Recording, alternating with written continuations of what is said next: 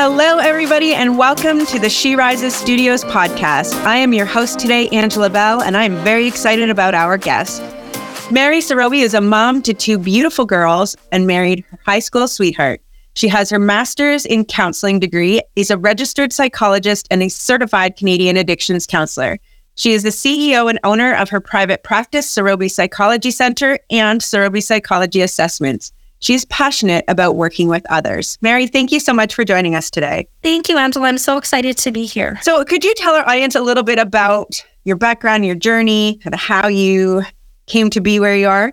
Yes, absolutely. So as a registered psychologist, that wasn't always my dream of what I was going to do. I used to really want to just be a teacher. And when I was in grade 8, I had a friend who, when I look back, probably wasn't the best way to deal with it. But he unfortunately was struggling with mental health issues and had reached out to me one day just to let me know that he was going to take his own life at that point. And so in grade 8, we're not really equipped with tools to deal with any of that, but we were able to talk. And so after that point, we were able to talk and he was okay and everything turned out well. But at that point, that was a turning point that being able to give people a space to talk and be heard was really powerful. And that kind of opened the door for me to totally switch gears and want to work and go into psychology. And so that's how I got into psychology itself. And then it's kind of grown from there over the years. Wow, that is definitely a turning point. Yes. Good for you, though. Now, your focus is on helping clients break patterns and gain new perspective on life and embark on a journey of healing. Can you share with us a success story where someone was able to overcome a significant challenge and rediscover themselves with your approach? Absolutely. So a lot of my practice at this point is around substance use. So assessments, identifying if there is a concern, supporting people to access treatment, and then on the end part, being able to support them with ongoing relapse prevention and recovery.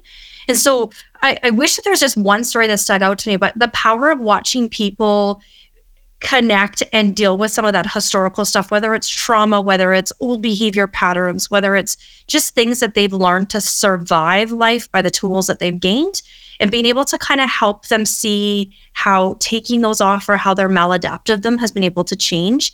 I've had a few people where life was really, really bleak when I would have first come in contact with them, lost their house, lost their partners, not being able to see their family, really kind of in that low space. And again, that suicidal ideation comes up because I think for some people, when you're in that space, that seems to be a trigger point that the brain throws in there, and being able to walk them through. And so I never take credit for the work that my clients have done or the changes they've made. I really do believe that they're the experts, and I'm just going to walk alongside to kind of help them from falling off the edge. And so I've been able to be fortunate enough and blessed to have people that I've supported where I can say that they've gone to treatment and they've done the hard work and they've continue to show up every day. And through the power of talking and putting in tools and strategies, they have gotten their homes back.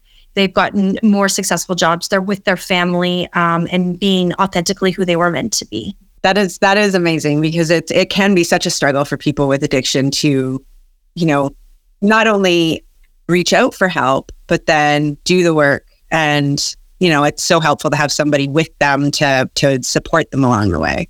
Absolutely. And I love that you say that, Angela, because I do think like the hardest hurdle is asking for help. I run an aftercare group right now from a treatment center where people come back into the area that I live in. And so I support them. And that's one of the things, like even a year later, the stigma that society or the world has on people who identify as having substance use concerns is really big. And so that initial stage of saying, hey, I might have a problem, or my life is not going the way it is, or I can't do this by myself is such a powerful moment that I think that when we think of like resiliency, empowerment, it's hard to do, but necessary, obviously. So.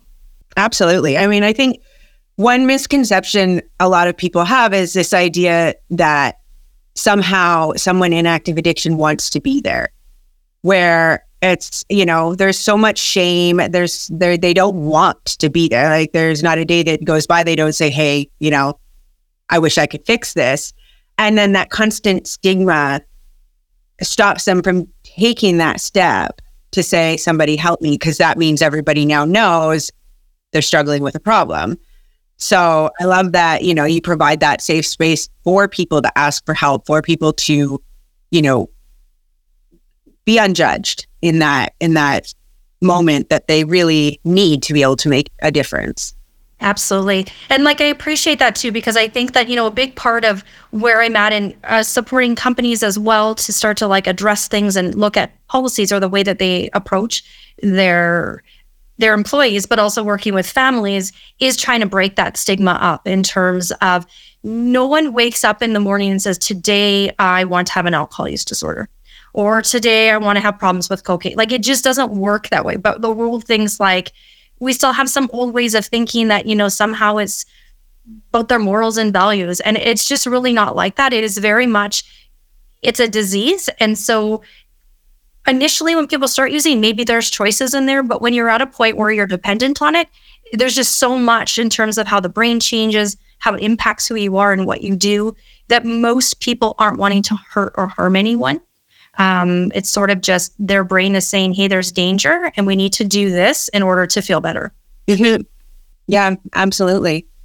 Can you elaborate a bit on strategies or methodologies you find most effective for people who are working hard to overcome a substance abuse issue?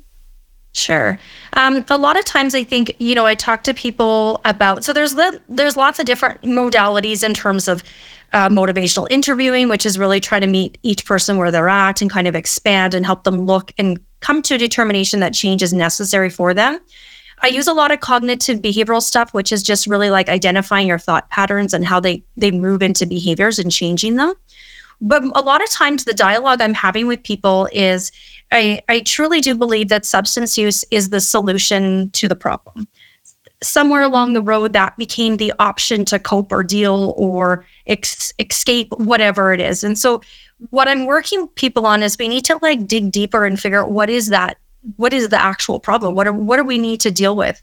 And then sometimes, Angela, that will kind of determine where we go. If we're looking at, again, cognitive behavioral tools, or there's also dialectical behavior therapy, which is addressing the emotion piece, because a lot of us don't have language to describe how we're feeling. It's I'm happy, mad, sad, and that doesn't give us an outlet, and we can't handle the intensities on both sides. And so working with people to develop a language to express themselves and address that, I find are often, those are the three main approaches I tend to lean on, but definitely adapt to who I'm working with. It's more individualistic, each person. No, I like that. It's funny that you mentioned the emotions, because my kids believe that mommy never gets mad. And it's because mommy never said she's mad. Mommy says she's frustrated, she's irritated, she's aggravated, she's angry, she's furious, she's all of these things. They're like, are you ever mad? And I was like, well, yeah. And I think there's a lot of other words to describe it. And I kind of picked it up, I think, more so that they would have a vocabulary to describe it.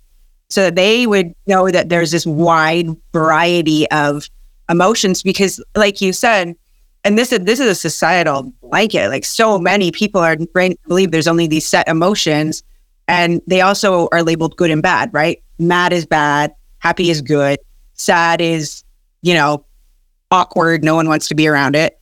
And so when they don't have that vocabulary, then they don't really have a way of being where am I and where do I need to go? Especially with sometimes being angry is a good emotion if it's better than being desolate and hopeless. And I think that that's so true in terms of it. Emotions, I talk to people all the time about emotions are actually not good or bad. It's how we interpret them and what we do with them that creates which way we're going to move. And, I think it's really refreshing to hear you say that you're using all these words, because I talk to people all the time. You can even Google it, it's called the emotion wheel. And people are like, how do we have so many emotions? Yet all of the words on there people have heard before. But again, society tells us, here's your tunnel and here's what, gender, women can do this and men can do this and all of the above, where we're kind of put into this little box that doesn't fit. And now we're learning more and more that no, we have to express our emotions or understand them in order to deal with stress and cope and manage different relationships around us. So Yeah. So I find a lot of people I work with, that's an area where we have to invest a lot of time and energy into focusing on that. Talk about having a more holistic approach to addressing the challenges that clients are facing, looking at things such as lifestyle, relationship, personal growth, that sort of thing. How does addressing all of these different components help someone like overall? So kind of having sort of, we kind of call it sort of like a wellness wheel, is when we're over focused in any one area of our life, we become unbalanced, like standing on one foot and trying to like figure that out. And in order for us, I use analogies all the time. So I use kind of analogies of like gas tanks and stuff like that. But when our tank is empty, we do need to find ways to put things in. And so different areas of our life are going to give us different things. So whether we need connection, whether we need some spirituality, which doesn't mean religion, but it could be meditation. It could be going for a walk outside. Sometimes we need to increase sort of our mental capacity, whether that's learning, whether that's, being able to start to identify our areas that we struggle with. And then physical, so like being active and getting out. And so when we're able to look at all these areas, it becomes a little bit more of a balanced space where there's a good flow of energy in and out. And more times than not, one or two of those areas are like almost flatline. There isn't anything in that area, which is why people feel overwhelmed and burnt out. Because when you're always doing, and I find that a lot of, some of the men, but a lot of the women I work with, this feeling of having to be perfect and be on and do all these things. And then the language of, but if I take care of myself, I'm selfish. And so I have this dialogue all the time of, it's not selfish, it's just self-focused. You're focusing on yourself so you can fill your tank to be productive in all these other areas of your life. I really like that, self-focused. And so now what would you say to someone who is currently struggling and wants to ask for help, but is feeling hesitant or feeling, anxious about that idea? I would encourage that if you're feeling uncomfortable about it, I would still do it. Our brain tells us and gives us messages. We just choose to ignore it. So if in the midst of things you're thinking, okay, I need to ask for help, or where can I go? There's lots of employee assistance programs. You can connect with a private psychologist. You can reach out to addiction services, which in the States, this might be a little bit different, but I'm in Canada. And so most provinces or cities do have that access. Fear allows us to stay stuck. And the reason why we get uncomfortable is because change is uncomfortable. We don't know what's coming. If I want to give up this solution to my problem, I don't know what's coming next. And so that creates a disconnect where I just kind of almost freeze.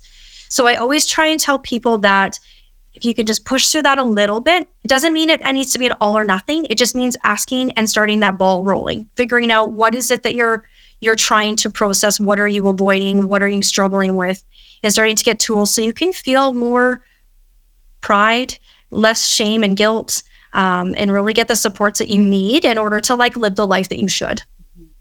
No, absolutely. Or deserve, maybe is a better than should. That's maybe the bad language, but the life that you deserve to live. Yeah, no, absolutely. And what about for people who maybe know what they're avoiding, right? I know, I've had friends and whatnot, like they know what pain they are masking. They know what feeling they're not feeling, why they're doing what they're doing. And it's sometimes the thought of having to feel that is so scary. And I love that you say that, because on the outside of it, the thing is because they're aware of it, they're already feeling it. So they're afraid of feeling they self-medicated, but they're already in the mix of it. And then they're feeling even worse because they're compounding it with this behavior that's actually causing them more issues or concerns.